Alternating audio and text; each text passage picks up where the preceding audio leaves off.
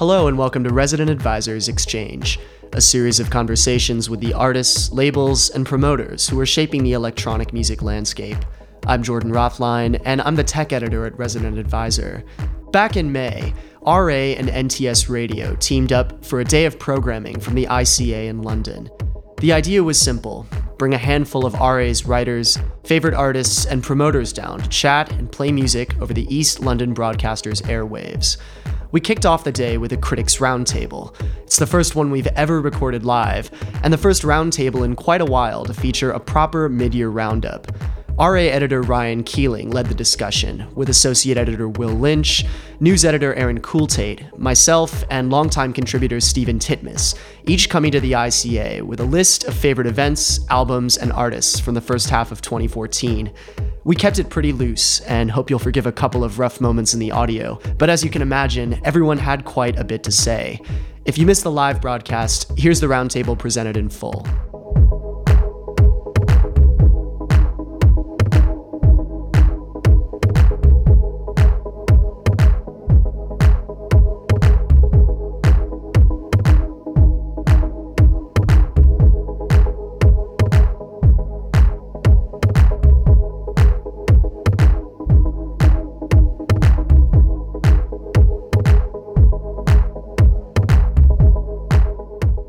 Yeah, this is really painting to be like a one-dimensional character. So my favourite party of the last year or so has been Euromelody Club Night, which is run by Floating Points of Plastic People.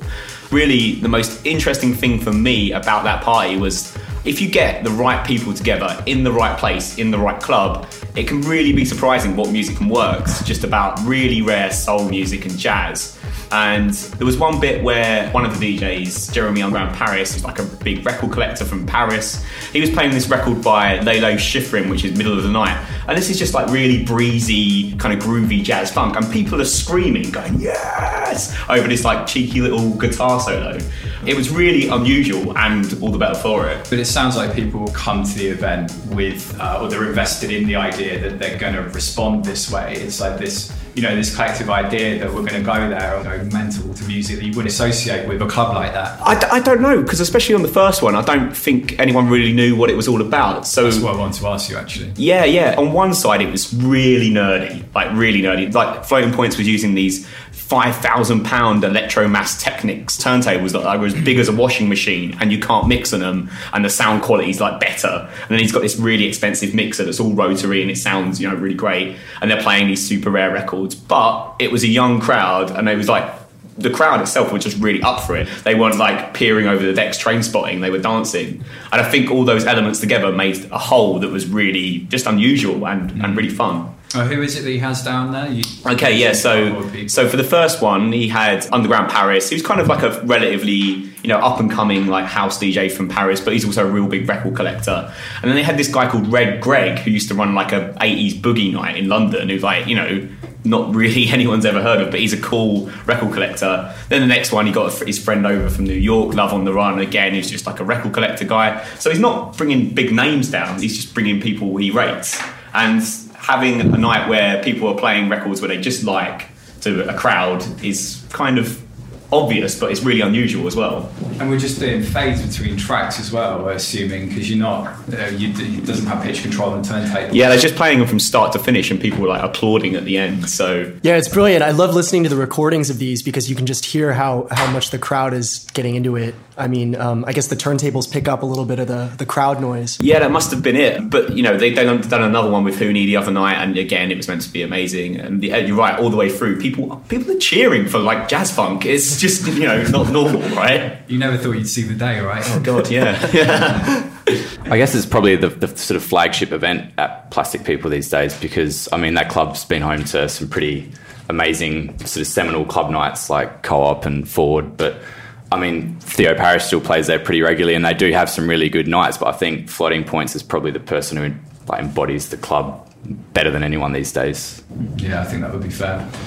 So Jordan, it was fairly recently, was it, the party that you selected? Yeah, so RA went to Offenbach outside of Frankfurt, did a party at Robert Johnson, which is by far the most famous club in Offenbach, probably the only club in Offenbach. But I'm a little biased in this. RA is putting on a party there, but this party really blew my mind.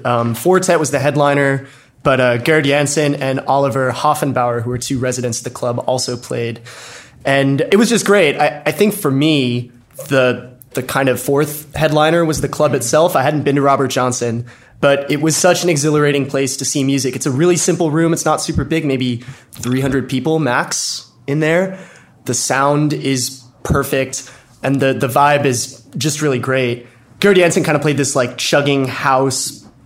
Fortet kind of just busted out the tunes. It was just tune after tune after tune. I think my favorite set of the whole thing, though, was from Oliver, who's, I believe, the booker for the club, or one of the bookers for the club. And I guess he kind of played from house into techno and back into house. It was just kind of about as varied of a set as you can get with doing 4/4, but it just had such a nice flow to it, and the sun was kind of like streaming in through the doors. The crowd had thinned out to kind of like just the like true ravers. And in Berlin we get great parties all the time, but there was something about this that just felt like we don't get parties like this in Berlin very often, and I don't get parties like this almost anywhere. It was just a great night. No, Will, you were there as well. We had similar feelings on it. Yeah. It's my second time at Robert Johnson, but this one was much better than the other time I'd been. I was sort of thinking about the fact that I feel like it's sort of a club ideal. People say like, just a room, no lights, really good sound, but like how you barely ever actually see that, realized. I guess maybe Plastic People on, I was just about to say Form is sort of the other version of that. I mean, would you compare those clubs? Well, I've been to Plastic People, but I've never seen it really go off, or I don't think I fully get Plastic People personally, but I guess overall, I sort of, some of the stuff Steve was saying, like Robert Johnson too places an incredible emphasis on just the quality of sound in there. They also, have an extremely good rotary mixer. Like there's obviously kind of a similar philosophy. And also Fortet played the party, and he was able to play lots of stuff with like live drums, and it sounded really, really fat. It could slot in neatly next to like a recent house track. And for not being like a very big room, you could play pretty big tunes in there. Yeah, Oliver was playing. A lot of it was pretty aggressive. And there's something about that is, he played he played at least two Ben Clock tracks in a row, and it's in a room filled with sunlight. And when the sound is that enveloping, you'll kind of roll with whatever they're dishing out. I also selected an RA party. Unfortunately, it was goodness. What we like. I went over to Austin a couple of months back for South by Southwest. It was the second time that we'd. I was going to go say event, but showcase, I think is the correct terminology out there. I guess the first thing is someone who's never been there, and as it being an event that's not traditionally known for electronic music, it's tough to get your head around a little bit to begin with. Like just even this idea of showcase and people migrating and people treating DJ sets very differently. I remember one of the first things I saw was Kashmir Cat at Pitchfork at a showcase, which was an outdoor type of affair. And people's body language was as though he was a band. People were stood stock still waiting for this performance to take place, readdress how you think about a DJ set almost. So we had a stacked lineup at a club called Elysium, which is on the main drag and is a rock club ordinarily, with all the smells and the production that goes along with that. It was, I think for me, probably musically the most exciting RA event we've ever had. Started off with Rabbit, who was playing kind of like dislocated grime jams, and it was Seth was afterwards, which is this like little known project on Uno, which is ordinarily Gobby and vocalist whose name I'm forgetting now. It's Jamie K. It's Jamie K, isn't it? Yeah. But Gobby missed his flight, so again, that kind of was spaced out in a similar way that Rabbit was. But then I think when the whole thing really caught fire, it was this kind of a run where everything seemed to come together and became really busy, which is by no means like a given at South by. And Jesse Lanza, who's an artist we've kind of featured pretty heavily and been supporting on RA, played live, and it was striking. I mean, I think there's two schools of thought between like the recreation of an album, you know, whether it's a good thing and maybe whether a performer should be more flexible and, you know, bring something new to the table. But she just used a like incredibly simple setup and just sang in a very measured and controlled and confident way. It wasn't, you know, it was as exciting and as kind of well executed and composed as the record itself is. And then Machine Drum, who followed, was also like striking in that he was performing a concept album. So his latest album was based on this idea that every track was a different zone of an imaginary city. I mean, to say it out loud, it sounds kind of naff, and you know, and there was a visual element of it as well. It was just him and a drummer, but I guess I don't remember like a visual component and a music coming together in a way that made so much sense. Like you were hurtling through a different zone of the city, and to kind of see what was going on, it felt like it made perfect sense for that piece of film. And yeah, they just built to an amazing crescendo. Like by the end, his drummer was kind of like stood up on his kit, like Travis was at the front of the stage, like banging something and singing. And important thing to bear in mind is he's playing, you know, most of his stuff's like jungle or footwork tempo, and it's an hour-long set at which they're keeping time at that pace, like 160, 170 BPM of like live drumming. And then following that, kind of on a similar tempo to it, was Spin and Rashad, which I think everybody agreed was like the standout set of the night. It was funny to see them come out with like towels over their heads and like you know, there was a definite vibe and they knew what they were going to do. And Spin was kind of getting down the front of the stage, like hyping everyone, and Rashad was just keeping things going. I think he was playing no more of like 60 seconds of a track before smashing the next thing in. Wasn't wearing headphones, was just queuing stuff up, like getting it in. And then I don't know if anybody like ever investigated it afterwards, but there was like a like stage invasion where all the people in their wider group like put on Tech Life t-shirts and kind of invaded the stage and looked like incredibly awkward, like dancing around to all this like super fast music. I'd like to think they orchestrated it, but yeah, I mean, obviously that one has a bit more of a special resonance with Rashad's passing recently. So I think getting to see him recently, like in his like full pomp, like full tilt, was like really special. I think that will definitely stay with me. And then Shlomo brought down like really expertly, you know, it was a little bit more mellow and melodic, but yeah, really like capped up for the night. So how long was this showcase? I mean, how long were the sets? I also actually haven't mentioned Jacques Green and the Ranger Lee Bannon who played as well. Epic. Yeah, it was a stacked lineup, but I mean, most people were doing like 45 to 60 minutes. I think we got started at 8 and finished about 2. But you know, a 2 a.m. finish, it's great for me at least. I guess the general narrative of South by Southwest is that each year electronic music sort of plays a slightly bigger role. Being on the ground there, did you get a sense of that at all?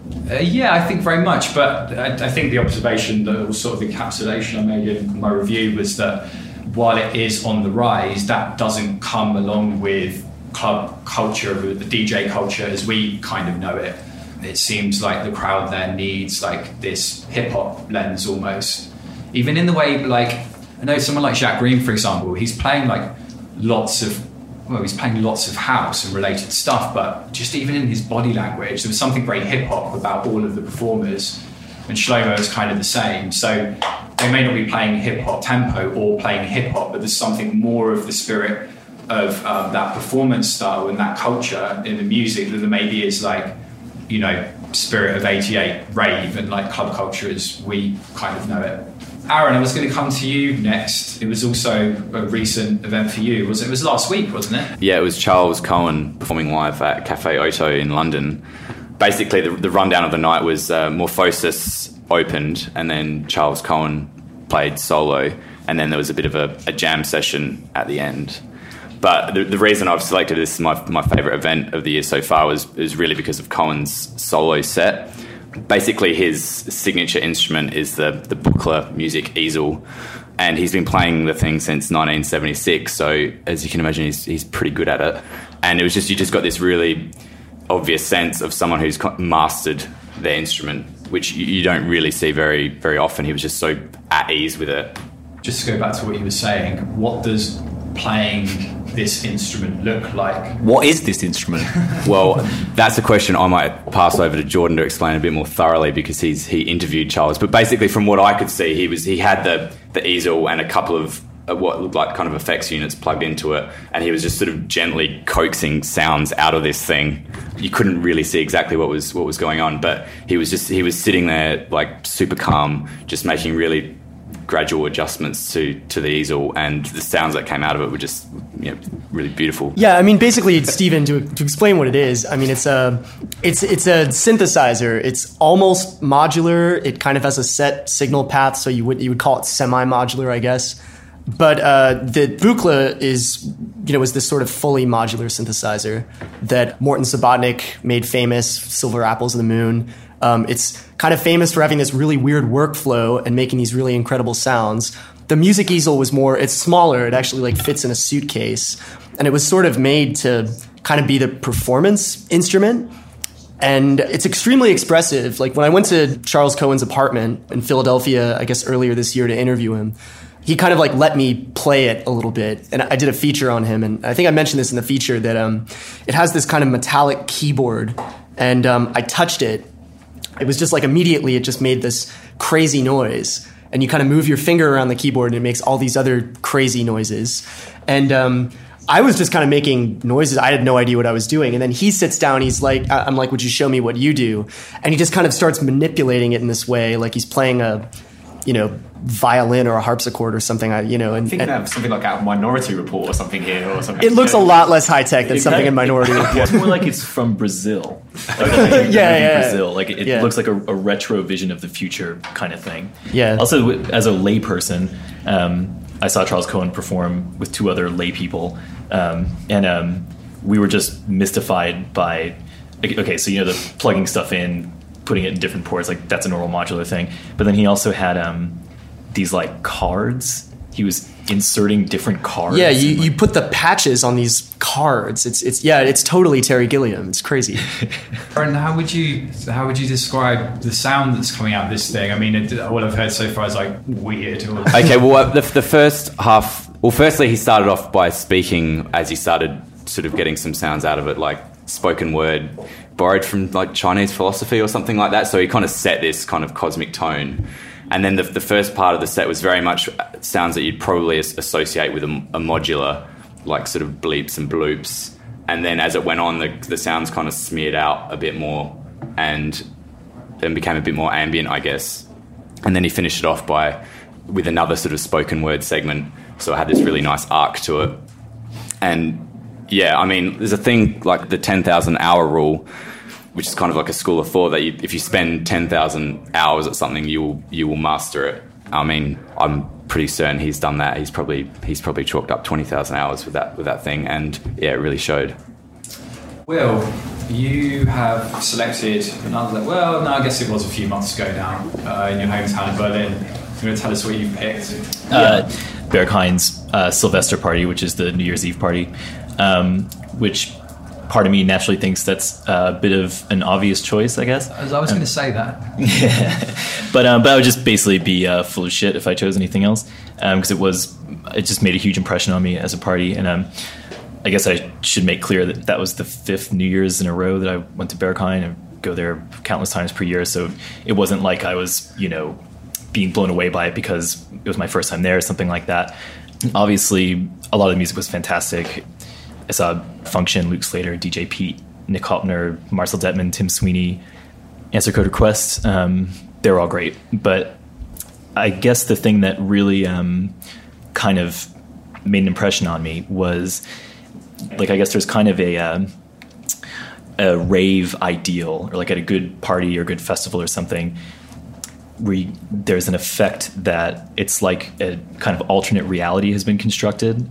And going into this event is like slipping into some kind of parallel universe that sort of has different norms, just different codes of behavior. And it just sort of feels like, you've slipped through the rabbit hole kind of. And I've sort of felt that way at various other events before, certainly at Berghain before. But for some reason, I guess, first of all, the ridiculous length of the party, which is, more than 36 hours or something like that.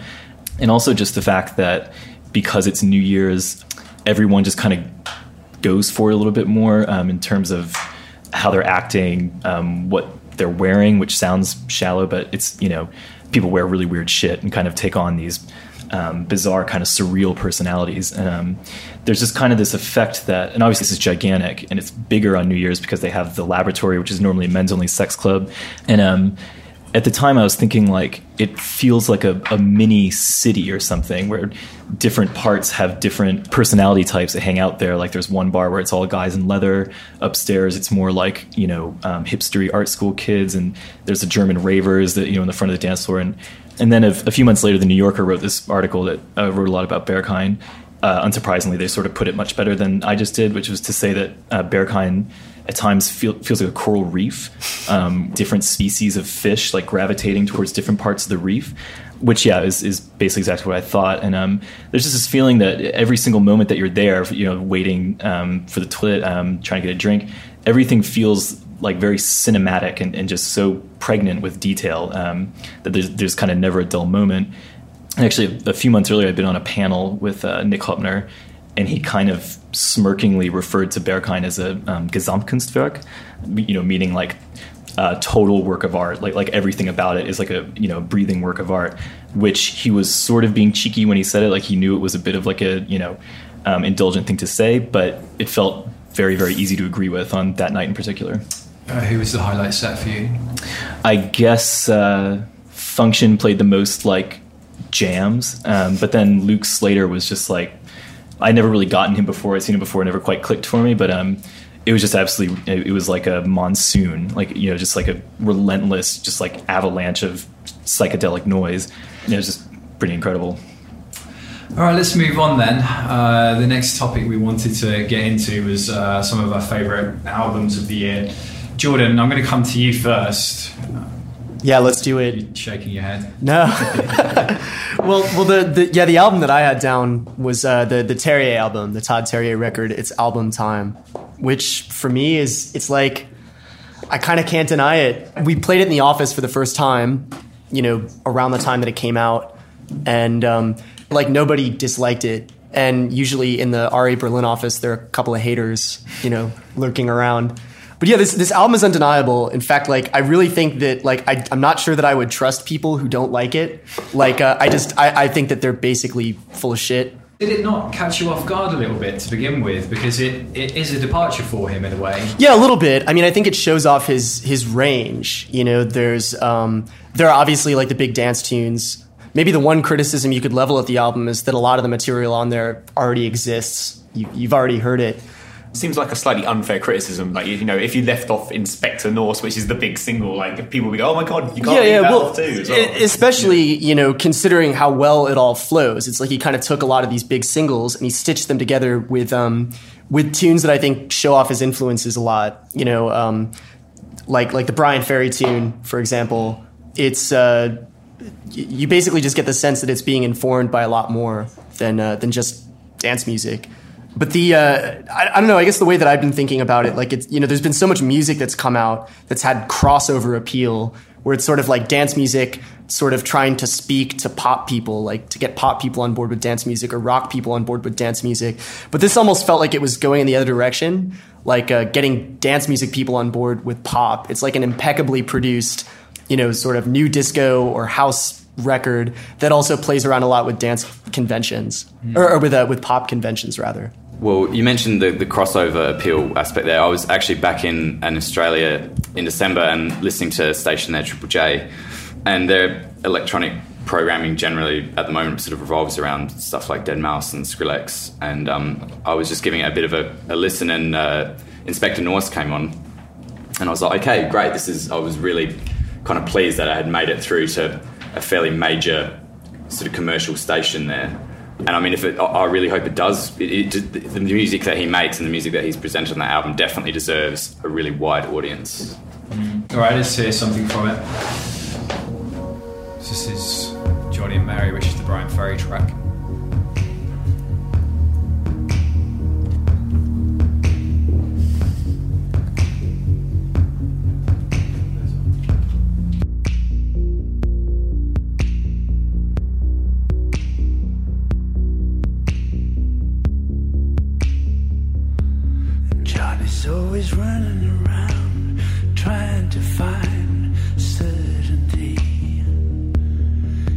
needs all the world to confirm that he ain't lonely. Mary counts the walls, knows he tires easily. Johnny thinks the world would be right if it could buy truth from him. Mary says he changes his mind more than a woman, but she made her bed even when the chance was slim. Running around,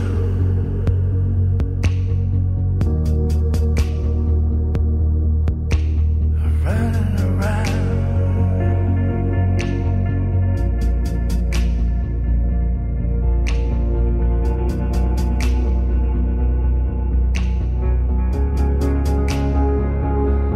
Johnny says he's willing to learn when he decides he's a fool. Johnny says he'll live anywhere when he earns the time. Mary combs her hair, says she should be used to it. Mary always hedges her bets, she never knows what to think. She says that he still acts like he's being discovered, scared that he'll be caught without a second thought. Running around,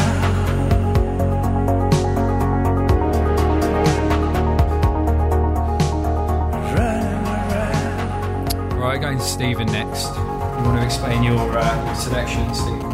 Sure, yeah. Well, my favourite album of the year so far is Fatima's debut album, Yellow Memories. And if you don't know much about Fatima, she's a singer that's signed to Floating Points and Alexander Nutt's record label Eglo. And basically, she's been around for quite a few years, actually. She's been around since about 2009, doing lots of different singles for lots of different people, singing and co-writing a lot of the time.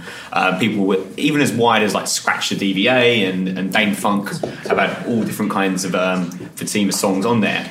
But this, it's quite weird, quite telling actually, that she'd waited so long to do her debut, simply because this album actually feels like a great listen all the way through. If you listen to it from start to finish, there's a definite vibe about it. It's kind of really introspective, quite interesting, jazzy, hip-hop soul stuff. And funny enough, Jordan was talking about, how could have Todd Terje left Inspector Norse off of his album? Well, you can tell a lot from Fatima's album, from the record she's left off. She's got loads of great singles, such as Phone Line, which she done with Funky and Even, Mind, which she done with Floating Points. They're not on there. She dumped them. She's left them on the cutting room floor. And that's a bold choice for a debut album. She obviously wants to make an impact. But it's all been done for the good of the whole. So listen to it as one. It's great. And again, I'm going to talk about Southport again. But Fatima was performing there. And live, she is the real deal. Like, she has no right to be as confident as she is on stage. She's like throwing her hands up hip-hop style. She's doing her records completely different how they are on the album, doing the ballads to make them into dance tracks, changing the time signatures of other records. Yeah, I am definitely in awe of Fatima right now. And Floating Points produced roughly, was like 30-40% of the record. Yeah, he produced, I think he produced 5 of the 12, and there's 2 definite really big standout moments they've done. The first track, which is actually written with Theo Parrish too, called Do Better. It's kind of big, symphonic, climactic, the kind of climax that you don't really hear in a lot of modern soul music, simply because it's all live and it kind of builds up. But then the other track that is a real standout is called Biggest Joke of All, and that's just so simple. It's like a boom bap beat, as simple as it could be, and just Floating Points on a keyboard and Fatima singing. But somehow together it's all just fantastic, and you need real talent to make something so simple sound great, and they've done it. Yeah, we were talking about this idea of kind of transcending genres before, and I think the interesting thing with that is if given a slightly different context, a slightly different label, like, we just wouldn't be listening to this record.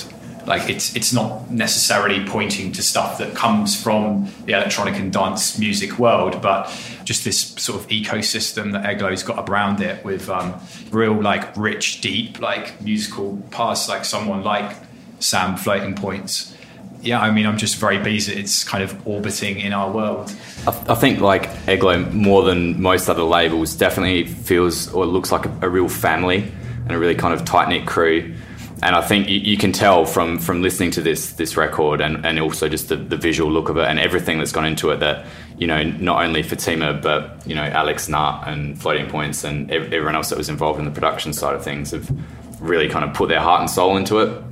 So I think that's pretty nice. So we're playing Biggest Joke of All. Do you remember who this was produced by? Flowpo. That's Flowpo. Okay. Oh, sorry, did you say Flowpo? Flowpo. Oh, Flowpo. All right then. Everybody knows Flowpo.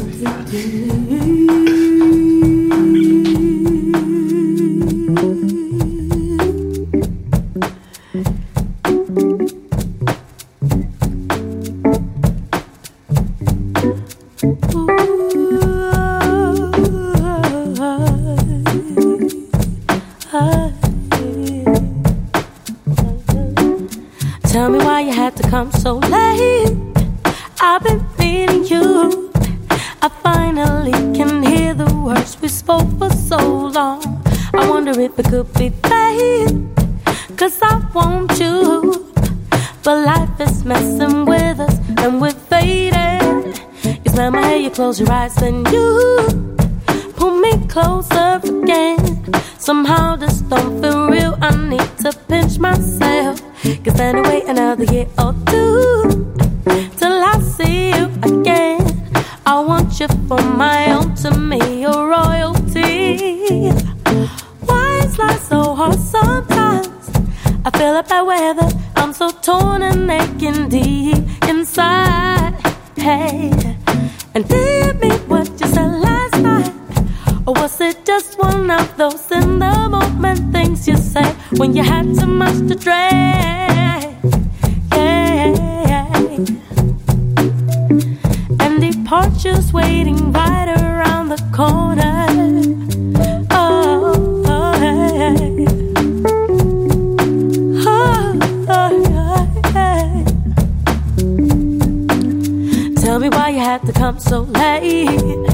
I've been needing you. I finally can hear the words we spoke for so long. I wonder if it could be fate, 'cause I want you, yeah. But life is messing with us and we faded, hey. You smell my hair, you close your eyes, then you pull me closer again. Somehow this don't feel real, I need to pinch myself, 'cause anyway another year or two till I see you again. I want you for my own, to me you're royalty. Why is life so hard sometimes? I feel like bad weather, I'm so torn and aching deep inside. Hey, and do you mean what you said last night? Or was it just one of those in the moment things you say when you had too much to drink? Oh, yeah.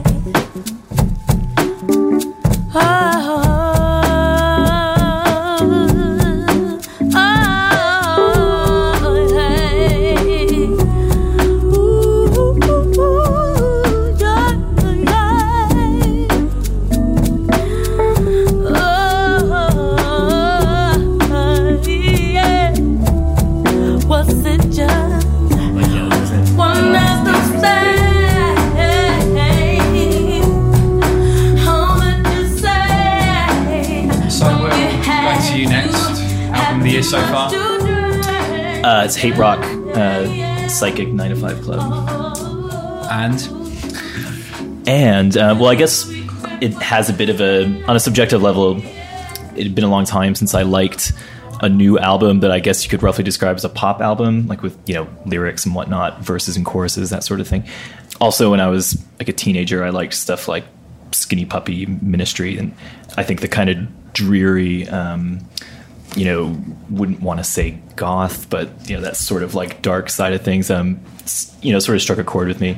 But then I guess more simply, it was just the kind of thing where it's like when I heard the album, I just thought it felt like a breakthrough album. Like I liked Hate Rock before, and I know some of you guys, my fellow RA writers, preferred Work, which I can actually sort of understand. But in a way that's a little hard for me to put my finger on, this album just seemed like a huge leap forward for this band. That something about it just felt classy and kind of smart. I thought the lyrics were very understated but really, really effective. Like the first track, the refrain, she says, "This time I'm going to love you much better," which is sort of like, there's not so much going on there, but something about it there's this implied guilt. There's something very like sort of dark and also erotic about it. I think the album is sort of loaded with these lines that feels like they sort of creep up on you. They're simple, but as you listen to the album, they have these sort of layers of implication and everything that make them very powerful, I guess. And then on top of that, I just really like the production style. Super, super simple. The way they use reverb and echo and delay, it's almost like the beats are leaving like trails in the air or something. Sort of trippy, shimmering sort of thing. But generally speaking, something I said in my review of the album was it's a very unusual marriage of two feelings, which on the one hand is this sort of kind of paranormal, dark, not exactly nightmarish, but sort of like a dark, dreamlike thing. And then on top of that, this very, very tender, warm, intimate thing. And there's something sort of strange and potent about that combination, which for me really defines the album. It's kind of running throughout the whole album. Aaron, I know you've been following the group quite closely over the last however many years. Were you kind of initially surprised at the direction they'd taken? Because it was, to me, it was noticeably more dub influence. You were talking about the kind of space and the reverb and delay. I guess yes and no. Psychic 9 to 5 Club is definitely more spacious and sort of stripped back than Work, which was their previous album. I guess that's to be expected because halfway through making Work, one of the 3 original members of the band died, Sean. So they went into Psychic 9 to 5 Club as a duo, and a lot of the kind of guitar-y sounds that Sean brought to Work are obviously not evident on their new record. But what I think they've done is made something really interesting out of what they've got. All right, let's go to Give It Up.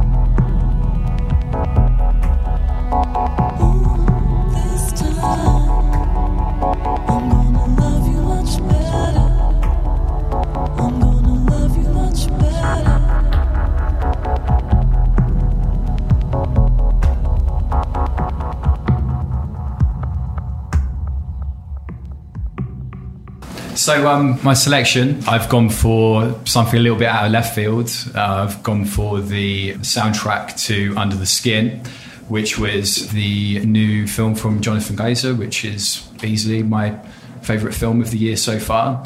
I think it was something like 10 years in the making. As a summary, it features Scarlett Johansson in the lead.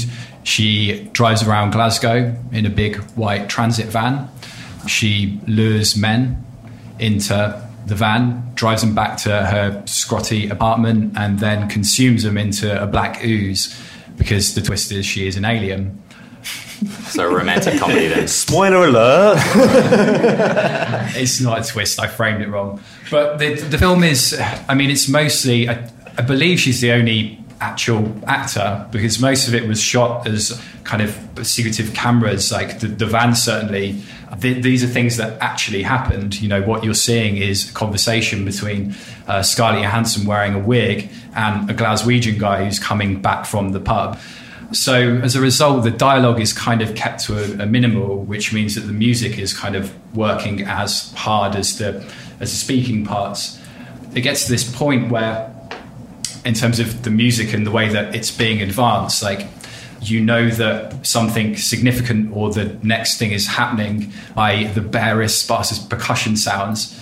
Mika Tube put the soundtrack together. It was the first such project that she did, and reading a little bit into it, I think she kind of locked herself away for 10 months and came up with a bunch of what she described as fucked up sounds, and then whittled them down to something that kind of, I think the closest thing it resembled to me, or something recently that it resembled, was something like the Haxon Cloak, where you get this like very, very heavy sense of dread and real like power in the music, using a ridiculously small number of elements.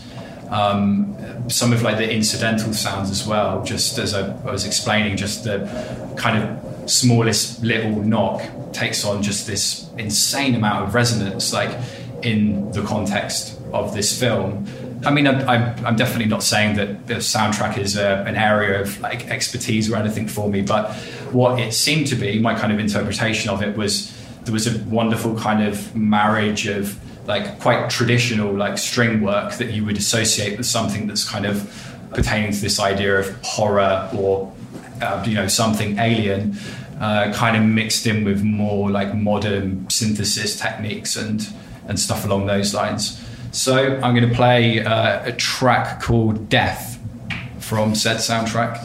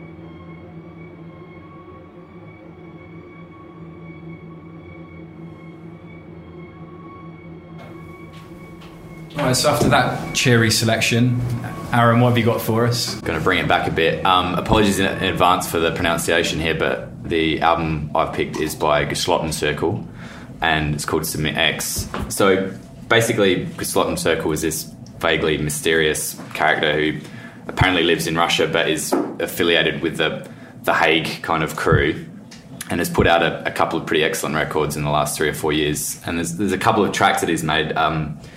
Twisted Balloon and Yeah Magic are the two that really stand out. They're the kind of things that when you hear them at a party, you're kind of like, what the hell is this? You know, you find yourself kind of gravitating towards the booth to find out what's being played. And I do, yeah, with iPhone out. And yeah, so he's bringing out his debut album this year. For me, it's the best dance music LP I've heard this year, and I sort of mean that in the literal sense. Like, there's been a few really good electronic albums from the likes of Cassim Moss and Joey Anderson, but by and large they've been more sort of contemplative affairs. This record really just goes for the jugular, and it's, you know, just chock full of tunes that you could play out at peak time, basically. Will, I think you're also feeling this record. Yeah, I would echo many of Aaron's sentiments, but in general, I just think this guy, especially on this album, there's just this like ferocious feeling to it. This track is actually kind of one of the funkier ones, but yeah, some of them, they're just like barreling forward with this just kind of like wild aggression, like this sort of ineffable feeling a lot of techno goes for. I think is pretty much nailed on much of this album. And then it still has, but on top of that, it has kind of like almost like a sense of humor or something. Like there's a bit of like sci-fi camp to some of the vocal samples. It doesn't seem like it takes itself too seriously.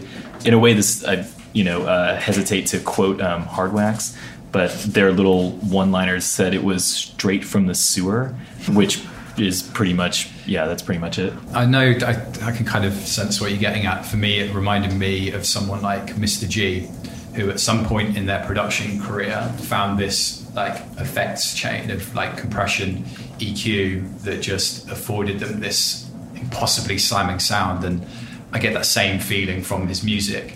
You know, I think in different hands and with like slightly different production techniques, I wouldn't be as excited by his music as I am, but there's something in like the way that the lower mid-range like elements come together or something, which just gives it this like impossible playability.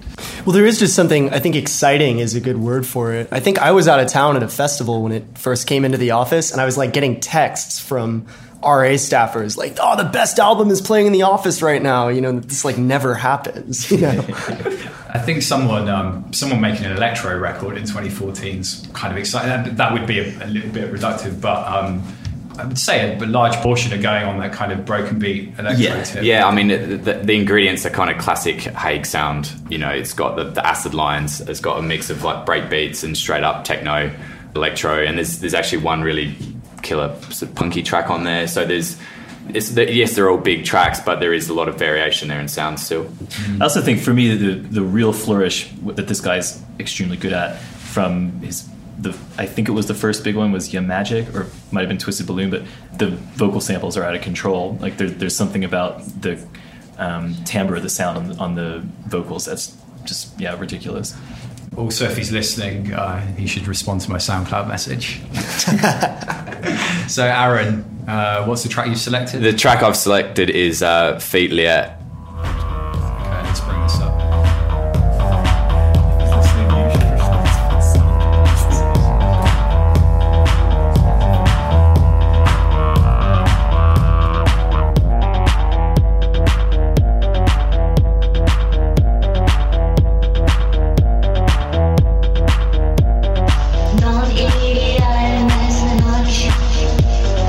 Don't ideal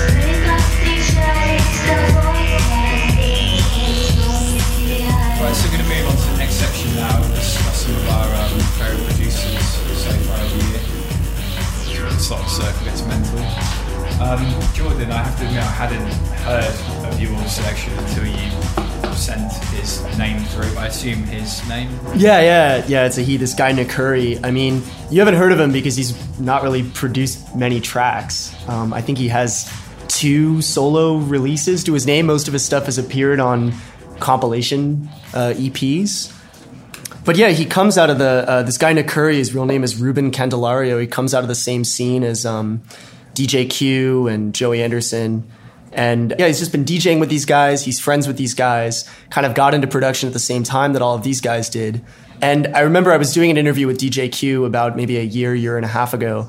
And he said something, he's like, we're going to, we've got Joey is doing his thing now, but we're going to bring Nick Curry up to the front. It kind of happened on, I guess the big track this year so far is this thing called Thoughts of You, which was on the Semesters 3 EP on Strength Music, DJ Q's label. And it's a monster tune. I guess if Joey Anderson kind of takes the DJ Q sound and digs underneath it into this kind of super dark space, then Nick Curry kind of hovers above it, just massive pads. It's kind of house, but it's almost too epic and ambient to really properly be house. I was at Berghain maybe a month or 2 ago, and Marco Shuttle played this tune in Berghain, and I mean it was just blew the roof off the place. It's astounding stuff, and he's got another release on Mora Music that just came out. It's a proper 12-inch with a couple of his tracks, and they're just as good. Really excited to see what he does. I think it's striking to me that although everybody has been as excited as they have about producers like Levon Vincent, Joey Anderson, etc., no one's really trying to do that sound. I think it's almost testament to the strength of what they have as a crew, that there hasn't been this whole bandwagon effect where everybody's trying to do those real stomping ethereal numbers. Is this guy on anybody else's radar? No. Jordan, you are so cool. Oh man, yeah, cutting edge. Unfortunately, we can't play his track because we've had a USB fail. Oh no. I was just going to say, play the tune. Because the way you set it up as well, I mean, it was going to be fist pumping. But we're going to move on. Stephen, who have you gone for? Yeah, I've gone for Max Graef, or Graf, is that how do you pronounce it? Graef, yeah. So he's a young chap, German fella, 21 years old, I believe. And I'm just really excited about him because I know that I'm going to be liking his records if they stay this good for a very long time. He's got a very similar thing to most of my favourite house producers, where he's clearly making house, but he's not taking it head on. He's kind of a bit of a hip-hop approach, but also sampling disco and jazz records. And the end result is always something really danceable, but also really musically interesting as well. You know, he's got a lot of his tunes kind of have a novel twist halfway through where a vocal comes in out of nowhere that you weren't really expecting, really perks things up. His album, which, Will, what was the name of his album again? Rivers of the Red Planet. Rivers of the Red Planet. For a couple of different titles, didn't it? Because the copy I've got's called something about... Yeah, like reclining female nude. And there was also Boorish Chunk. There's one, and the album itself went through a lot of mutations too. It started out as an instrumental hip hop album, and just sort of there was a complete draft that was instrumental hip hop, and then it just sort of morphed into this, partly house, partly hip hop thing. But okay, I mean, Stephen, knowing you sort of a little bit at this stage, I guess it's ticking a lot of musical boxes for you. Yeah, absolutely. But on the flip side, I'm quite a house head, and this style of doing house with disco samples or soul samples, it has been rinsed. It's been, nothing has been rinsed more in dance music, I would argue. And to kind of have someone come along that does something novel with it doesn't happen very often. It happens really rarely, in fact, and this guy's kind of nailed it. What would you say is novel about it? Well, I was just going to say I had the same reaction to it. I mean, I listened to this record. It sounded like records I was listening to 2 or 3 years ago, but it was just so fresh. And it's hard to put your finger on it. It's almost just there's a different energy in it. I mean, I think the thing that's novel about it is him. Yeah. Basically, he has only been listening to this music for several years or something, and spends more of his time listening to hip-hop and jazz. And he's not that thoroughly steeped in like a house background, so I think his natural approach is, it's sort of like naive in a good way. He's not as aware of all the same reference points as other house artists, but I think it's interesting to keep in mind that I think when you hear this album, there might be temptation to think that it's like a house artist mixing up a little with his hip hop stuff, and it's actually the way around. Like he would have more easily seen himself doing just a straight up hip hop album. The house thing just sort of came out of nowhere for him. But I guess the proof of that is with his DJ sets, right? Yeah, I mean, I think he probably will end up playing mostly house as time goes on, just because of the clubs where he's playing and sort of the way things go. Is that kind of sad in a way, though? Yeah. That you would just smooth out all the kinks of his style? Yeah. Because there was that anecdote, wasn't there, about Panorama Bar, the discussion that he was having with his friend about whether or not he'd get away with it. Right, he got booked to Panorama Bar and he said, which, by the way, he said he'd only been to twice, and both times it was just because he had Australian friends in town that dragged him there. But him and his friends don't like Panorama Bar, mostly because they're too young to get in. But anyway, so he asked his friend, could I play a hip-hop set at Panorama Bar? And he said, they probably won't cut the sound, but that'll be the last time you play there. But when he played, he did fit a few, hip-hop tracks in there that, sort of, it made sense. It didn't seem too radical. But yeah, I mean, to me, it seems like he's one of these guys, I think there are other DJs like this too, where even if they're a house artist or techno artist, they sort of have an adversarial relationship with the 4/4 beat. They'll take any opportunity to deviate from that, what I've heard described as the tyranny of the kick drum, the tyranny of 4/4. Just whenever it makes sense to go off into some other time signature or some other rhythm type, he'll do it. All right, let's hear The Way from him.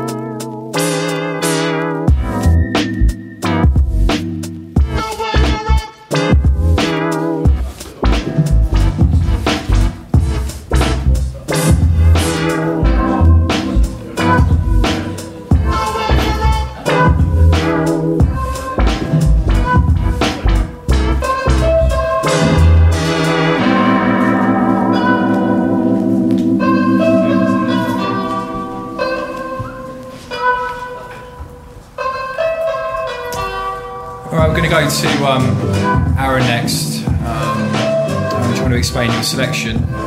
Yeah, so my selection is Young Marco. He's a guy who came onto my radar in 2010 or 2011. He's based in Amsterdam, and part of the city's house scene that kind of revolves around institutions like Rush Hour, Deckmantle, Red Light Records.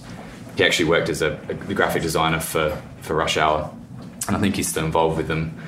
But he started putting out records for ESP Institute about 2011, and he put out two really excellent records, No No No and Video Days, and they both had this really nice kind of melodic new agey house kind of sound.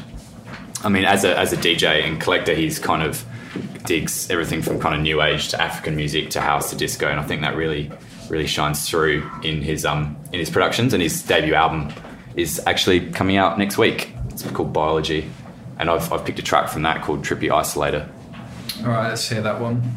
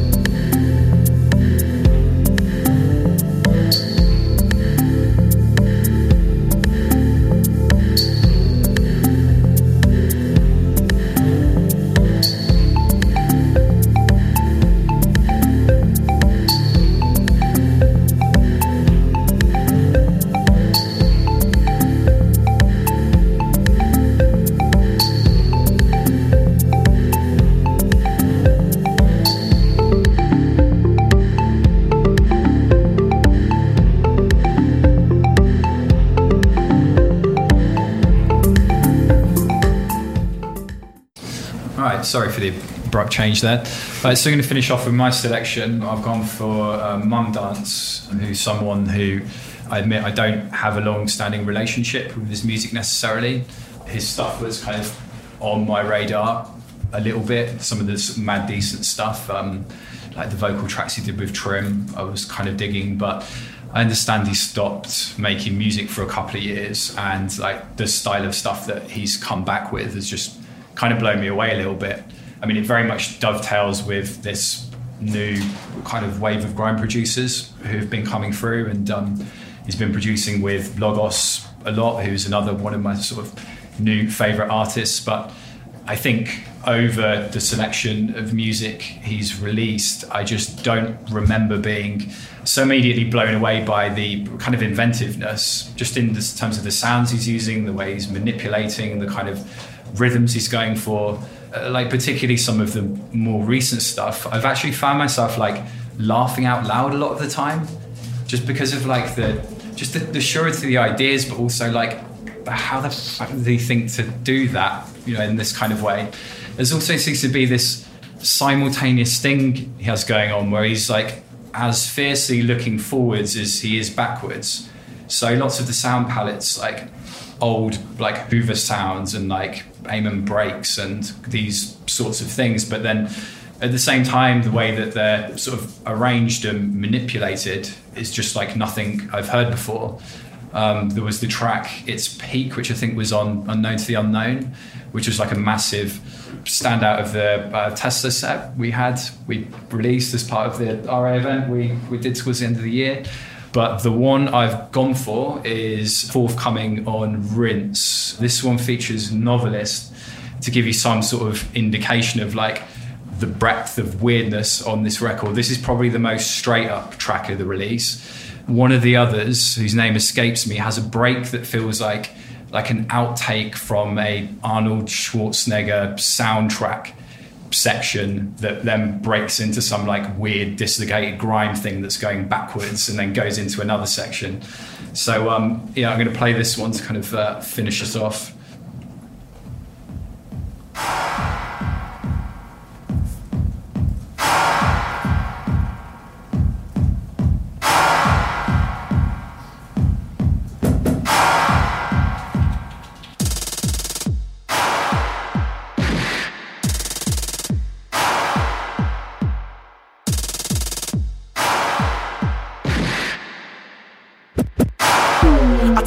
Think, don't roses, but I might have a drink. But you know that I still have sense. Spitting bars on a mum done set.